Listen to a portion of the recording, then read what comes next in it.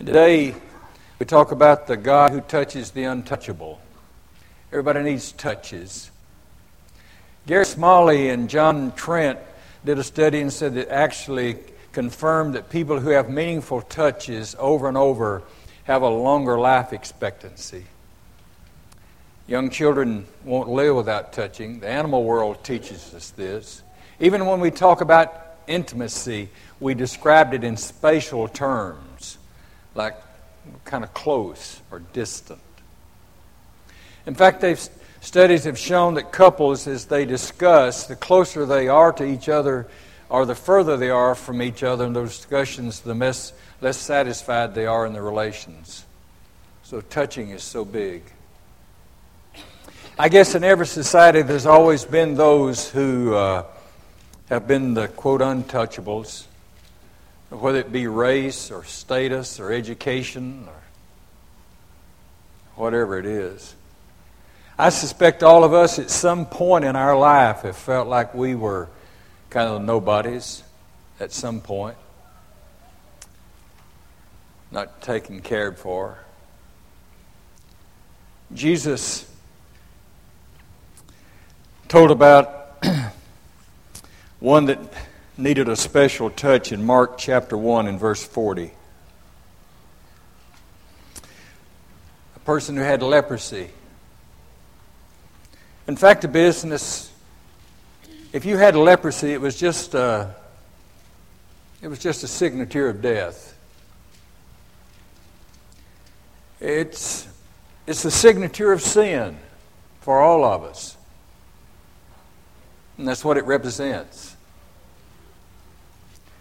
It was the world's story, your story, my story. A man with leprosy came to him and begged him on his knees, "If you are willing, you can make me clean." And filled with compassion, Jesus reached out his hand and touched the man. "I'm willing," he said, "be clean." Immediately the leprosy left him and he was cured. Jesus sent him away at once with a strong message. "See that you don't tell this to anyone, but go show yourself to the priest and offer the sacrifice that Moses commanded for your cleansing as a testimony to them." Instead, he went out and began to talk freely, spreading the news. And as a result, Jesus could not even enter a town openly or stay outside and had to stay outside in lonely places. Yet the people still came to him from everywhere. Leprosy was just a horrible disease. It would start out with the aching of the joints, and then you'd have all kind of lacerations on the face that would ultimately get so bad you couldn't even recognize. And when they opened up, the stench was almost unbearable. The vocal cords did the same thing, so the voice was horrible. Feeling left, and so they were cutting and tearing themselves. Dr. Paul Brandt has done an extensive study in leprosies in India for years and years. And he said he was trying to get in his padlock gate one day, and his rusty key wouldn't work, and a little kid with leprosy came and stuck his finger in there and turned it until the lock turned, and when he came out, it was just cut to the bone. He didn't even feel it. They would often lose extremities, and they thought that it was just because of the disease. Brand in his study found out that was not actually the case. That while they were slept, the rats would come and gnaw off the parts of their body, and they didn't even know it unless somebody watched them. Well, that's the condition this person is in. You have the requirements for this in Leviticus chapter 13 and verse 45. "If you ever have a leprosy, you must tear your clothes and wear your hair uncombed." Sound like a teenager? Oh, excuse me. I just kind of thought of that. You must tear your clothes and leave your hair uncombed, and cover the lower parts of your face and go around shouting, I'm unclean, I'm unclean.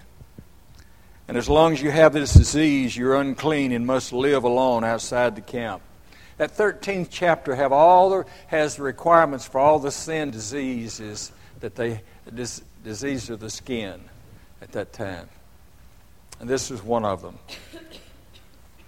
Well, it's such a horrible, and that law, the scribes and the Pharisees, like everything else, overdid it. Got carried away. Just went out on a limb. They carried it so far that if the leprosy came in your house, then the house was condemned, you had to destroy the house. They carried it so far that they had the right to stone a leper if they saw him on the street, so they never wanted to see a rabbi. Now this is an interesting story because in Mark chapter 9, you have a case of a son that is having convulsions, throws him into the fire and on the ground and in the water and just tries to kill him. And the father brings the son to Jesus. And in verse 21, Jesus asked the father, how long has he been like this?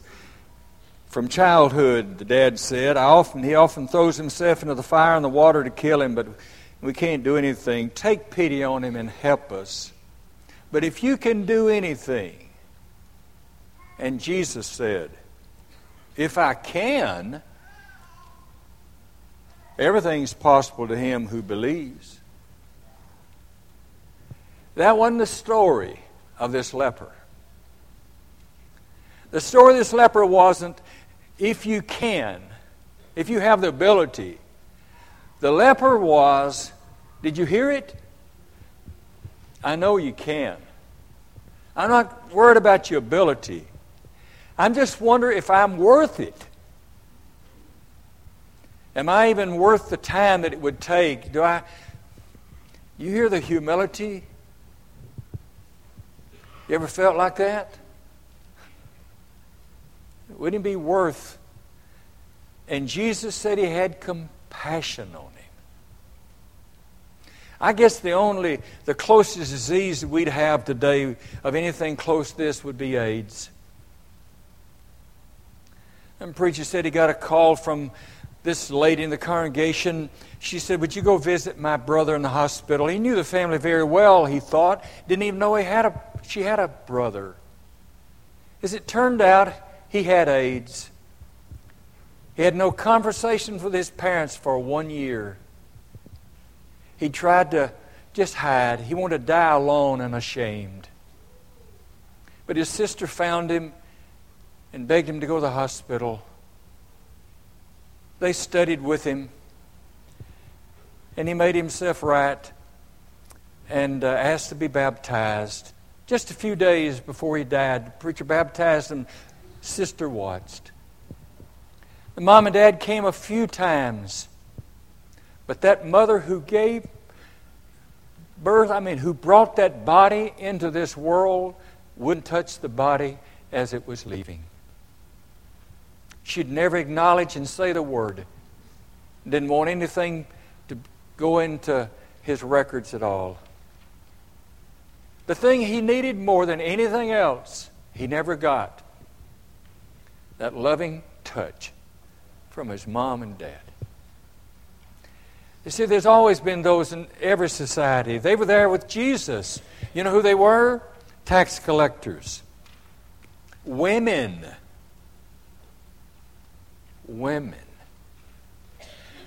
Gentiles. The uncircumcised. The lepers. Ladies, has Jesus ever done something for you? You couldn't talk to them, you couldn't work with them, you couldn't associate with them, you couldn't be around them. And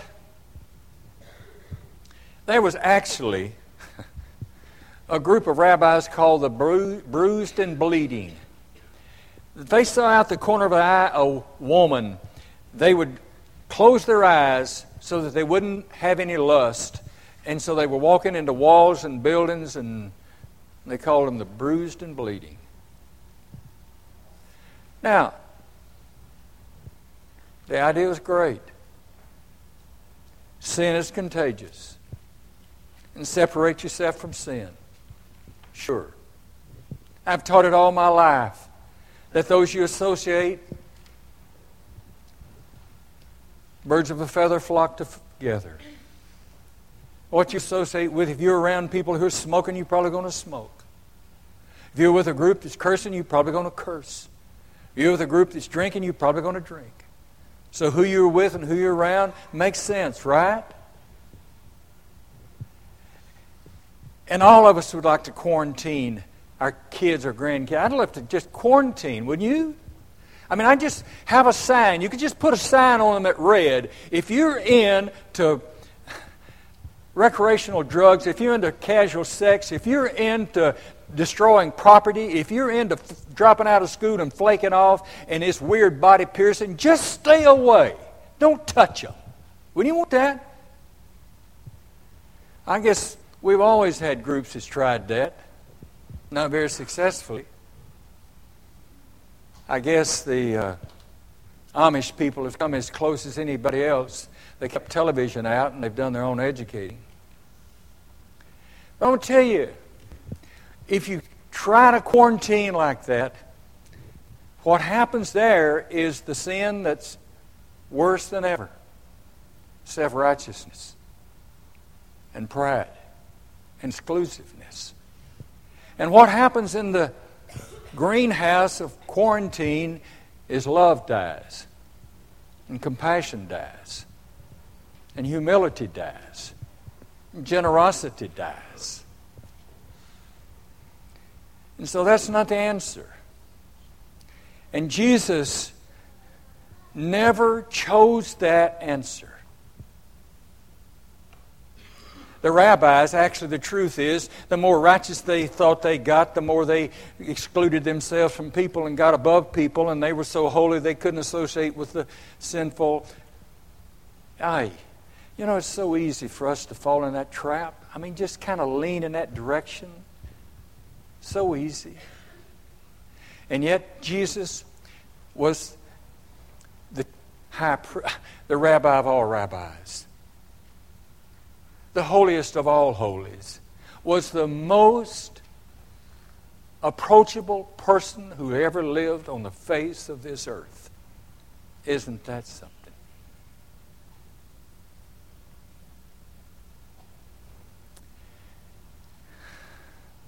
So what about you? And what about me? More approachable? Easy for people to approach you and talk to you? No high and mighty and no, none of that. And I know what we want to do to famous people. I know what we want to do.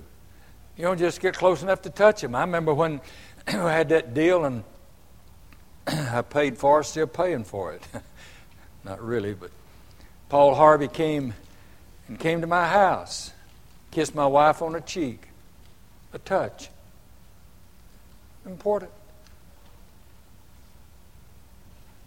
And all the people that just clamor to try to touch Jesus. Scripture over and over just talks about those if they can just get close enough to touch Him. And there was the woman with the issue of blood. There was the little children that came. And the apostles wanted to run them off, kind of like we would be. You know, they're listening. Don't bother him. He's too famous. And Jesus, you know what this record says? He took them in His lap. Can you imagine a little child the rest of his life knowing he's sat in the lap of Jesus?